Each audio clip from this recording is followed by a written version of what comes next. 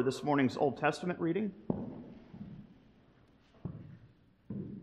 One of the things I find fascinating is that if you were to consider what one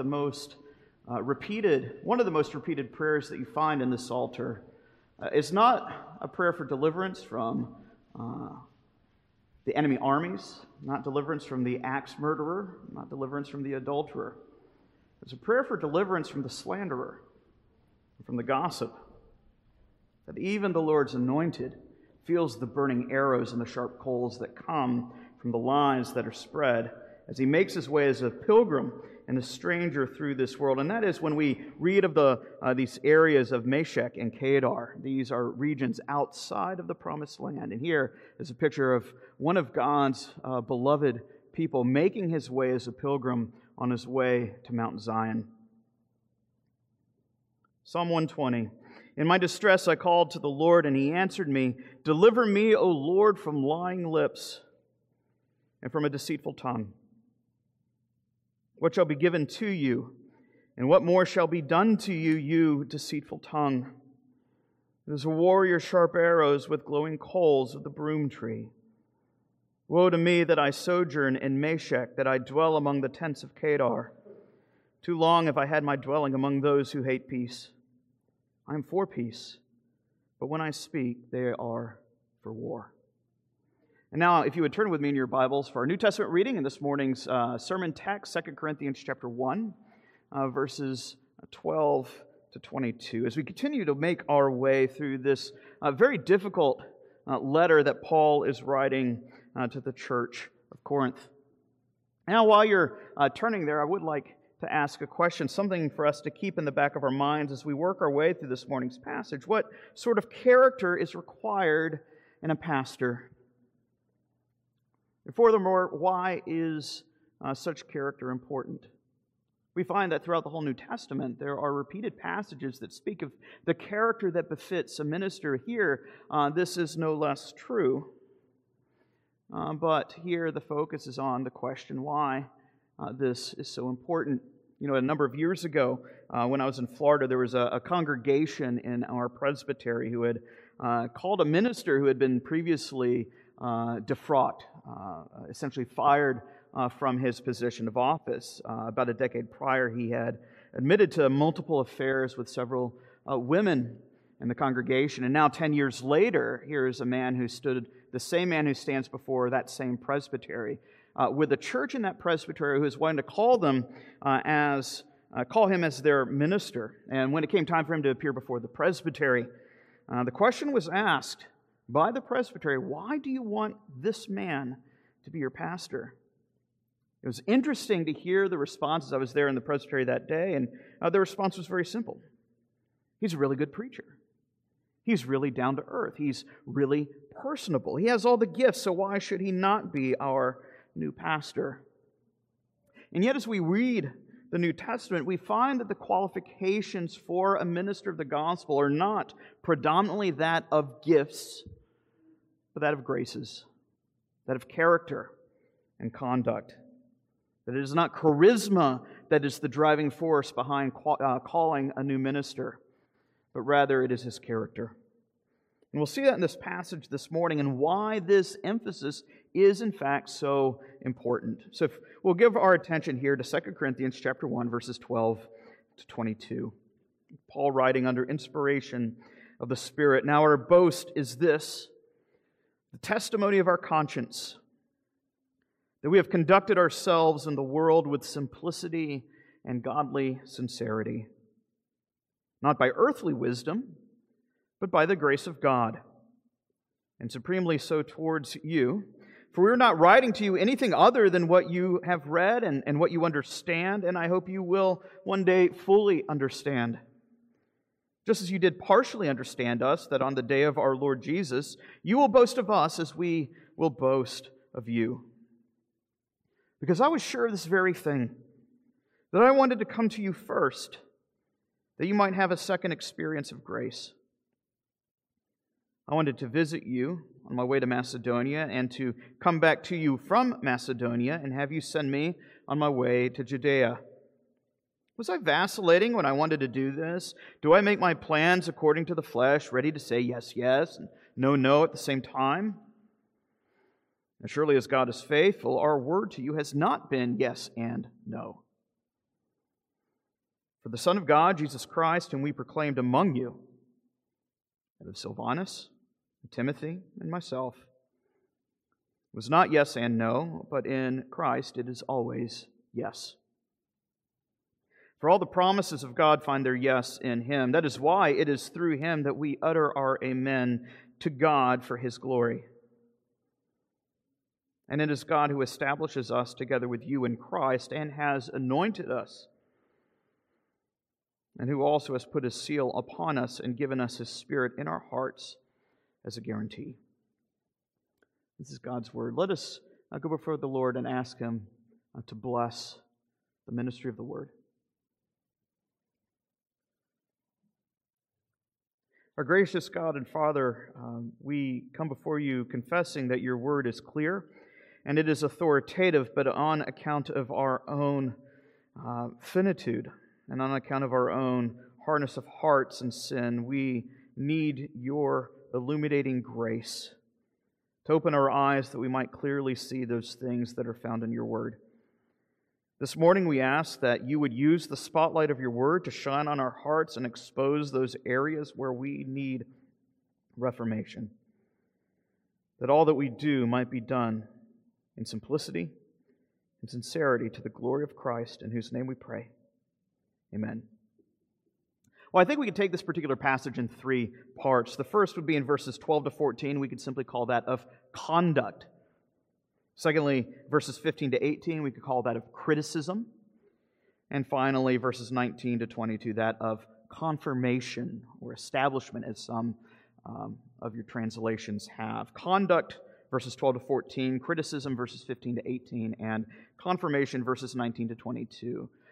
But for certain reasons, I'd actually like to begin in the middle section here in verses 12 to 14, verses 15 to 18, that of the criticism that Paul is addressing. The reason I do this is one of the things that Paul happens to do in this letter is he gives a broader principle, and then he tethers it back to the specific circumstances that are going on. And I think it'd be helpful if we understand why it is that Paul is saying what he's saying here, so that we can get the logic and the flow of his argument. If you recall last week, Paul had already begun talking about the troubles, the afflictions that he was undergoing in Asia, what we might call that of double trouble. The fact that the Gentile idol makers have incited a riot because Paul's preaching has put a dent in the idol-making economy, something that forced Paul to leave Ephesus. And as he left and went other places in his missionary enterprise, he finds that he reached a second form of affliction. Not only that of Gentile idol makers pursuing him, but that also of Jewish zealots plotting his assassination and demise. Naturally, this held up Paul in his hopes to come visit Corinth by the year's end. This isn't just simply a case of Paul getting a flat tire on the way to Corinth. When people are out to get you, you are on the run. Here is a man on the lam, right? Here is a man who is doing all that he can to evade certain death. As we saw last week, Paul described this as a death sentence, as he is facing all these troubles from multiple sources, people chasing him down from city to city. And we'll find later on in this letter, Paul actually has to break up his entourage. He has to break up his posse. As some of the missionaries he sends to Troas, and he goes elsewhere. Paul has to somehow throw the dogs off the trail. Paul spells out his initial plans. If you recall, part of the purpose of Paul's missionary journey, if you read, for instance, Galatians chapter 2 and the book of Acts, one of the things that Paul is commissioned with, as he is commissioned in the church of Jerusalem to be an apostle to the Gentiles, is that as he goes from place to place, planting churches, preaching the gospel, that he is commissioned with one extra task, that he take up a collection for the poor in Jerusalem. As we'll find when we get to chapters 8 and 9, and scattered elsewhere throughout this letter, there's a massive famine that had befallen the city of Jerusalem and has caused a massive health crisis of sorts to the city of Jerusalem. So part of Paul's appointed task is not just to preach the gospel, but also to take up a diaconal offering for the needs of the saints back at the mother church. But as many of us recognize, today if you wanted to, let's say, send money to another church, let's say in Philadelphia or Orlando on the other side, all you have to do is use your PayPal account. You can wire the money. You don't really have to think twice about it. But in the ancient world, if you want to send money across the globe, you have to have somebody dispatched to send that money. So this is a massive effort that Paul has to undertake. And so what he does, he goes from church to church, and He's raising up appointed deacons to give this diaconal fund. And so part of Paul's plan here, you see this in verse 15, Paul says he wants to return to Corinth to give them a double grace. What does he mean by that? I think when we situate this passage within the rest of the letter, we have to recognize, you see this in verses 16 to 18, Paul was wanting to stop by Corinth on his way to Macedonia. If you're not familiar with your geography, there are two cities in Macedonia that you'd be very familiar with, that of Philippi and that of Thessalonica. What happens is, as we see, Paul is going from church to church. These churches that we are familiar with when we read the New Testament. Paul is going from church to church, collecting a diaconal offering. If you'll turn with me just for a moment to chapter 8. I know this isn't kind of a Wednesday night Bible study, but at the same time, this is such a difficult letter to grasp what Paul's talking about that I think it'd be helpful if we look at one brief passage to help kind of shed the spotlight on what it is that Paul's speaking about.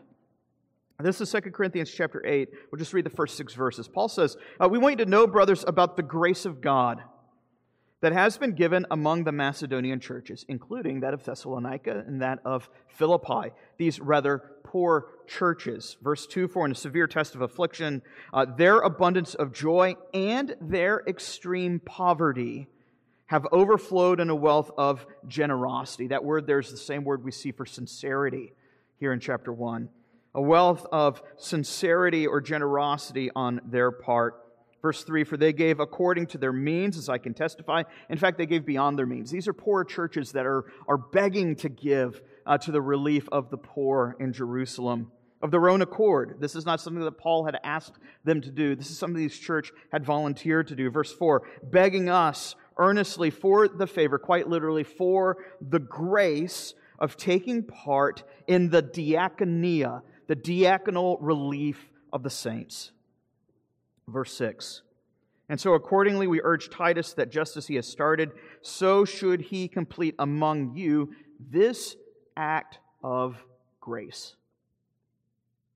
So when we think of the grace of God, one of the ways in which it's visibly manifested here is in the taking up of the diaconal relief for the poor. It is an act of grace. And so what Paul is saying here is that his initial plans were very simple.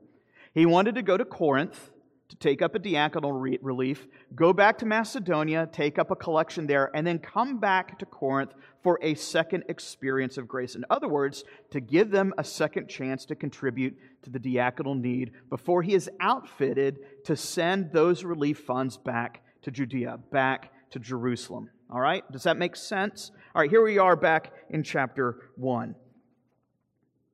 That is what Paul is doing. It's an act of grace. It is an act of self-emptying, as we'll see when we get to chapter 8. Paul will liken the giving of for the diaconal offering.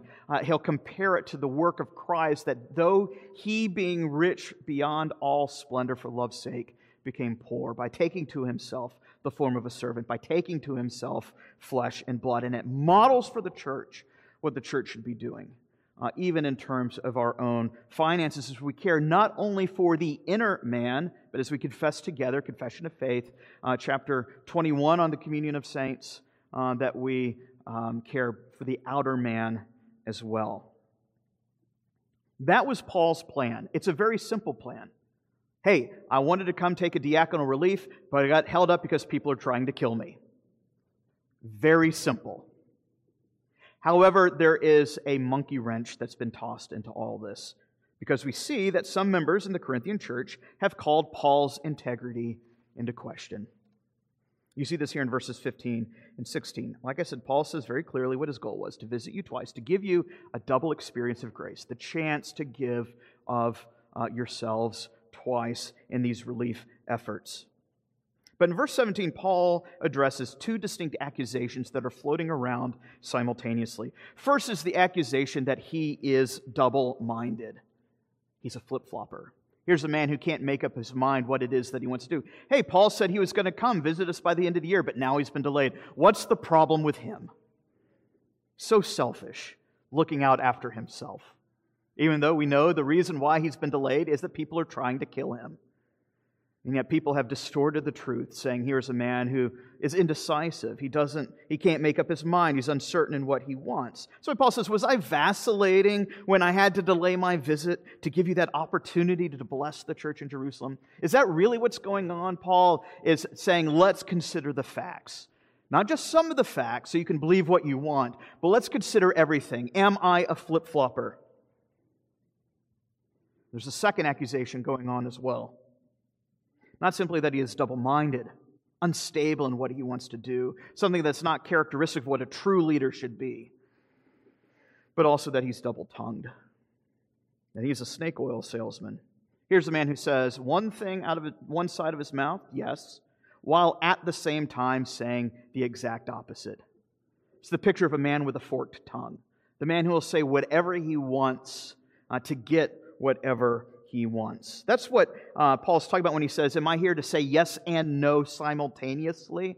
It's the picture of the used car salesman, so to speak. I hope there's no used car salesman here. I'm not accusing you of anything, but anyways, the stereotype persists. Here's the man who says whatever he wants in order for you to give him what it is that he longs for. Here the second accusation, is not so much that he's indecisive, but that he is subversive. It's the picture of the man who does and says anything he can to twist your emotions. What's so interesting, both of these rumors are being spread and believed by the same people at the same time. A number of years ago, there was a political leader. I won't say who the political leader was. I'm not here to get into politics.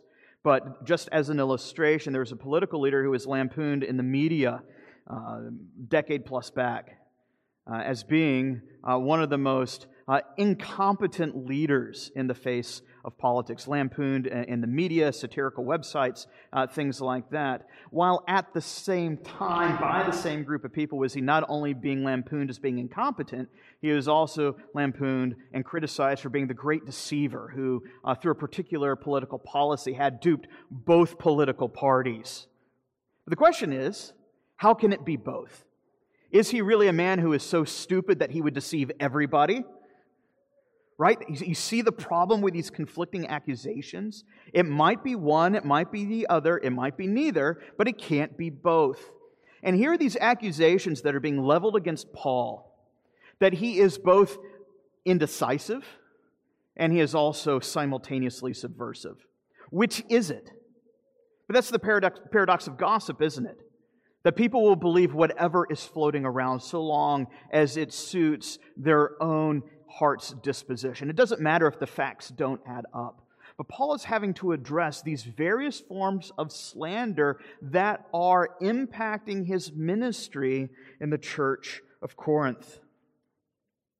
What's the problem with Paul? Is Paul really that incompetent? Is he a man who vacillates back and forth? Or is he fraudulent? Is he a man who's collecting this diaconal offering just to line his own pockets? When we get to chapter 8, we'll find that Paul has actually the church has put into place mechanisms to keep Paul from lining his pockets. It's the office of the deacon. Paul isn't even actually touching the money. And yet the accusations are going that somehow he is putting his hand in the cookie jar. And so Paul addresses the issues. He says, look, I had to change plans and delay my visit because I thought I was going to die. And yet here we have a church that's so selfish. They're so critical, going, why won't you come sooner? This is a high-maintenance congregation, if ever there was one, this church at Corinth. Here's a church that has believed the worst about Paul. Even if the lies don't add up, this is the paradox and the problem of gossip and slander. It's what we had read earlier. It's one of the most repeated prayers that we see in the Psalter. Lord, deliver me from the lying tongue. We see the promise that befalls David as lies and whispers spread about him. Not that the man was perfect by any stretch. We see the same thing happen with other kings. What a mess that Paul is in the midst of having to deal with. But I think it's this messiness that we see here in the middle portion of the section that helps explain why he says what he does regarding his conduct. Seeing here in verses 12 to 14, he says, "What? Now our boast is this, the testimony of a clean conscience." In other words, I've not dealt with you underhandedly.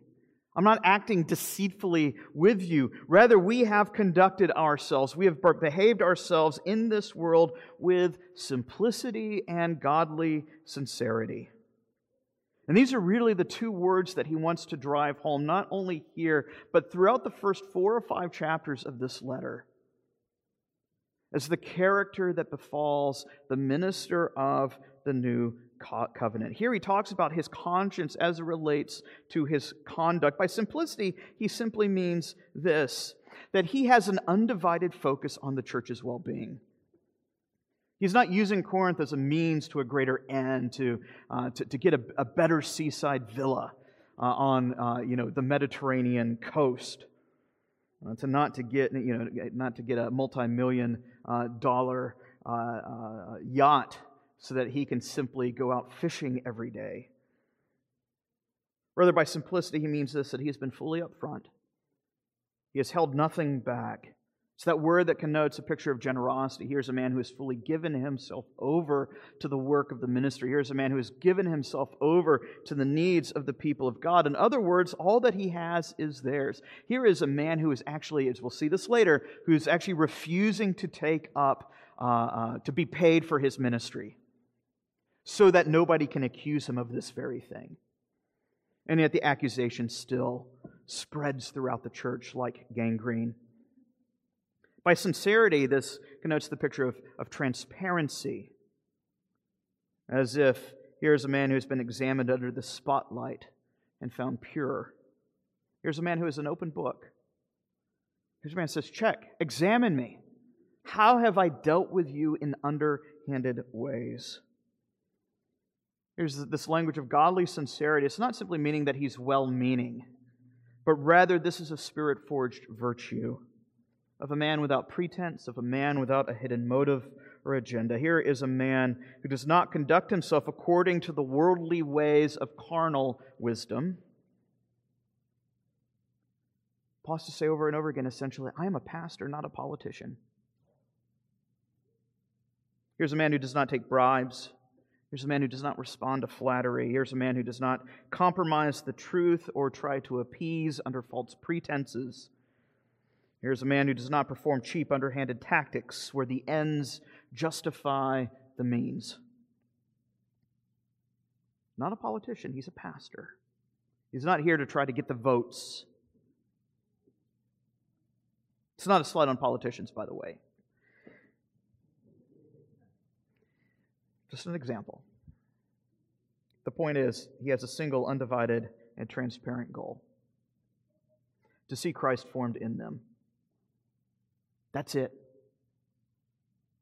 That Christ would be formed in you, that we would boast mutually in one another at the day of the Lord. That my boast would not be in myself or my own accomplishments, but that my boast would be in you, and that your boast would be in me. In verses 13 and 14, he describes himself as an open book. Pick a passage. Read it. You don't have to decipher it. There's no type of decoder ring that you need. You don't have to try to read between the lines with Paul. What you say is what you get. There is no dissonance between Paul the man and Paul the penman. No distance, no difference between the person and the pen. Who he is what he writes. And now Paul writes to clear away these misconceptions, to address the whispers that have spread about, that have eroded the church's confidence in him. That they might come to understand it's something that they already know in kernel truth, but really to work out the ramifications of this more fully, that they might boast in one another at the day of the Lord's return. That our delight might be in each other, that Christ might be formed and found in all of us. that our relationships would not be marred by mutual suspicion or distrust. But one of the things I think we need to keep in mind here is that Paul is not suffering from a wounded ego. Paul is not saying that somebody has scuffed his brand, and now, because they've touched at his pocket, he comes at them with all ferocity. Rather, the implications of what Paul is getting at is this, is if there is no difference between who Paul is and the message that he brings, that he is the man who embodies the message, that if these false rumors are beginning to spread and people are starting to hear them and they're starting to refuse to hear Paul, they're starting to reject Paul the person, what's the implication? The implication is they're on the verge of rejecting Paul's message as well. In other words, the gospel is at stake here. Here is Corinth on the verge of abandoning the gospel altogether, being lured away by celebrity preachers. And so Paul feels like he has to address it. Again, this is not an instance of egomania. That's why we actually had our confession of faith read this morning with respect to the shorter catechism. One of the things that's required in keeping the ninth commandment is protecting not only the good name of your neighbor, but also the good name of yourself. And that's something that Paul has to do here, because it's not just his own personal, people's opinion of him is at stake, but the office is at stake, and with it, the gospel message. So one of the things Paul is trying to drive home is, Paul has had to undergo these altered circumstances. He's been delayed in being able to visit Corinth. But these altered circumstances do not negate God's unchanging plans. That's why he contrasts their unsteady fickleness with God's unchanging faithfulness. You see that here in verses 19 to 22. Not just with respect to Paul, but with respect to his whole kind of missionary entourage, that of Silas and Timothy as well. That they have labored to preach one thing and one thing only, that of Christ crucified. They have not preached deceptively. This is not the forked tongue of con men who would say yes out one side of their mouth and no outside of the other, so they could get you to line the pockets as they take up the collection. Rather, what they proclaim is a very simple promise, that in Christ all of God's promises find their resounding yes and amen. I think there are many around us today who want to treat the Bible, if they treat it at all, as some form of fortune cookie. Close your eyes, open up the Bible, point on a random passage, and then claim that promise for yourself. Kind of a personalized horoscope, if you will, a name it, claim it mantra, where you can utter a few verses ripped from your context and hope that you'll win the next football game. Some sort of magical abracadabra, where all of your deepest desires will come true. Something we see with so many TV preachers these days. Paul says, I'm nothing like that. Those guys are sanctimonious swindlers.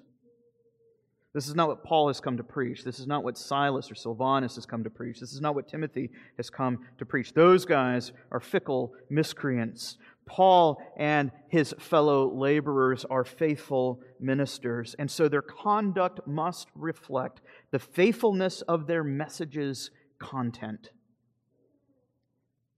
One of my favorite theologians, Herman Bavinck, said if we could summarize the whole of the Old Testament and its promises, it could be summarized in these two things: the sending of the Son and the outpouring of the Spirit. Look at all the promises that the Lord had made to His people in the Old Testament, is that He would send a deliverer, a Savior, a Messiah, one who would deliver His people from their estate of sin and misery, and that through the victory wrought by the Messiah, He would pour His Spirit out on His church and so enable His people to walk in His ways and keep His commandments. And so the great promise is found in Christ. All the promises that are given to Christ, and through Christ given to those who trust in Christ. That's the Old Testament in a nutshell. There are no promises that God has given that come apart from Christ. I was reading John Flavel last night, one of my favorite Puritans. He makes this comment. He says, so many people want the benefits or the promises of God apart from the person of Christ. But you cannot have one without the other. You cannot have the benefits apart from the benefactor. It is a package deal. You want the forgiveness of sins, you must have Christ. You want to be cleansed of the shame of sin, you must have Christ. Do you feel isolated, lonely, alienated, betrayed? Adoption and reconciliation are found only through faith in the Lord Jesus Christ alone. And Christ is given, He is not bought or sold. He is not something that you can simply order on the QVC network. It's not something that you could purchase through Amazon Prime. Christ Himself is one who has come and has given Himself, and He has given Himself freely to whosoever would take Him, irrespective of works, good or bad. All our righteousness is as filthy rags, Isaiah proclaims. And yet the goodness of the gospel is that in the Lord Jesus Christ, He has given Himself freely to whosoever will, and that when you have Christ, B.B. Warfield says, you have everything. Because all the promises that have been given to Christ overflow as we receive the inheritance that Christ has procured. That He, though He was rich beyond all splendor, for love's sake became poor, so that out of His poverty, by His death and humiliation, we might receive the riches of heaven itself, that we might receive Christ Himself, who is ascended on high. God is not a used car salesman whose promises are riddled with loopholes. What God says is firm and reliable. That is why we end our prayers with a hearty amen. The word amen means trustworthy, reliable. In other words, we resound with confident faith that all that we pray in Christ's name, according to the promises of God, God will answer. God is not looking for a way to get out of the promises He has made. He's not some type of conniving lawyer looking for that loophole. God has made promises. He has given them to people, to sinners, unworthy of receiving the promises, but that is because it is all of grace and mercy and not according to works. And so God calls us to trust in Him, so that God, all that God has promised, gives that hearty yes. God is not speaking with a forked tongue. Everything that God has promised will, in fact, come to pass. And so He calls on His people to turn to Him in repentance and faith so that as we cling to the promises of God, we can close with that hearty amen and say that God is, in fact, trustworthy. If we confess our sins, He is what? He is faithful. And He is just to forgive us of all of our sins. The faithfulness of the God who does not change, is the repeated mark, the repeated testimony, and the repeated echo given throughout all the Scriptures. And so as we come to consider this passage and the significance it has for us today, we have to ask, what is the payoff? And I think at least part of the payoff is this, that the minister must embody the message. That just as Paul, being a minister of the new covenant, comes to the people of God saying, this is what God proclaims, so must the character of the ministry reflect that message, for the sake of the message. That the message might be embodied so that the people of God might learn to see that the Lord is indeed trustworthy. That there would be no cause for the people of God to say, maybe God was in fact lying to me. For Paul, he must embody the message because the message is at stake. To reject Paul would be to reject the message itself. Paul's manner was one marked by simplicity and sincerity, and so it sets a standard for how gospel ministers are to act today. More importantly than his ability to preach or speak to or to hold a captivating audience, Paul actually speaks on how weak his public preaching was. Paul sees himself as a much better writer than he does a preacher, and yet he's still a man ordained by God. His manner must be marked by simplicity and sincerity. That's the very thing that we're looking for in ministers and elders and deacons, but not just them. as if this lets the rest of the congregation off the hook. Rather, the idea is that Christ's officers reflect that so that they might model for the rest of the congregation the very thing that they are called to walk as well. What does Paul say to the church? I believe it was of Philippi. Imitate me. Why can he say that? Because here's a man who imitates his Savior. That we are called to trust in Christ, but also to grow in conformity to Christ, to walk that highway of holiness, and to be a model for others, that they might taste and see of the Lord's goodness as well, and also seek to have Christ formed in them. Let us pray. Our gracious God and Father, we do thank you for your word. We ask that you would make us men and women and children of simplicity and sincerity, that with these virtues we might emulate Christ himself, who gave himself for us, that we might become the righteousness of God, and ask that you would form Christ in us, that we might show Christ to others. Not only the things that we say, but the lives that we live. We ask these things in Christ's name. Amen.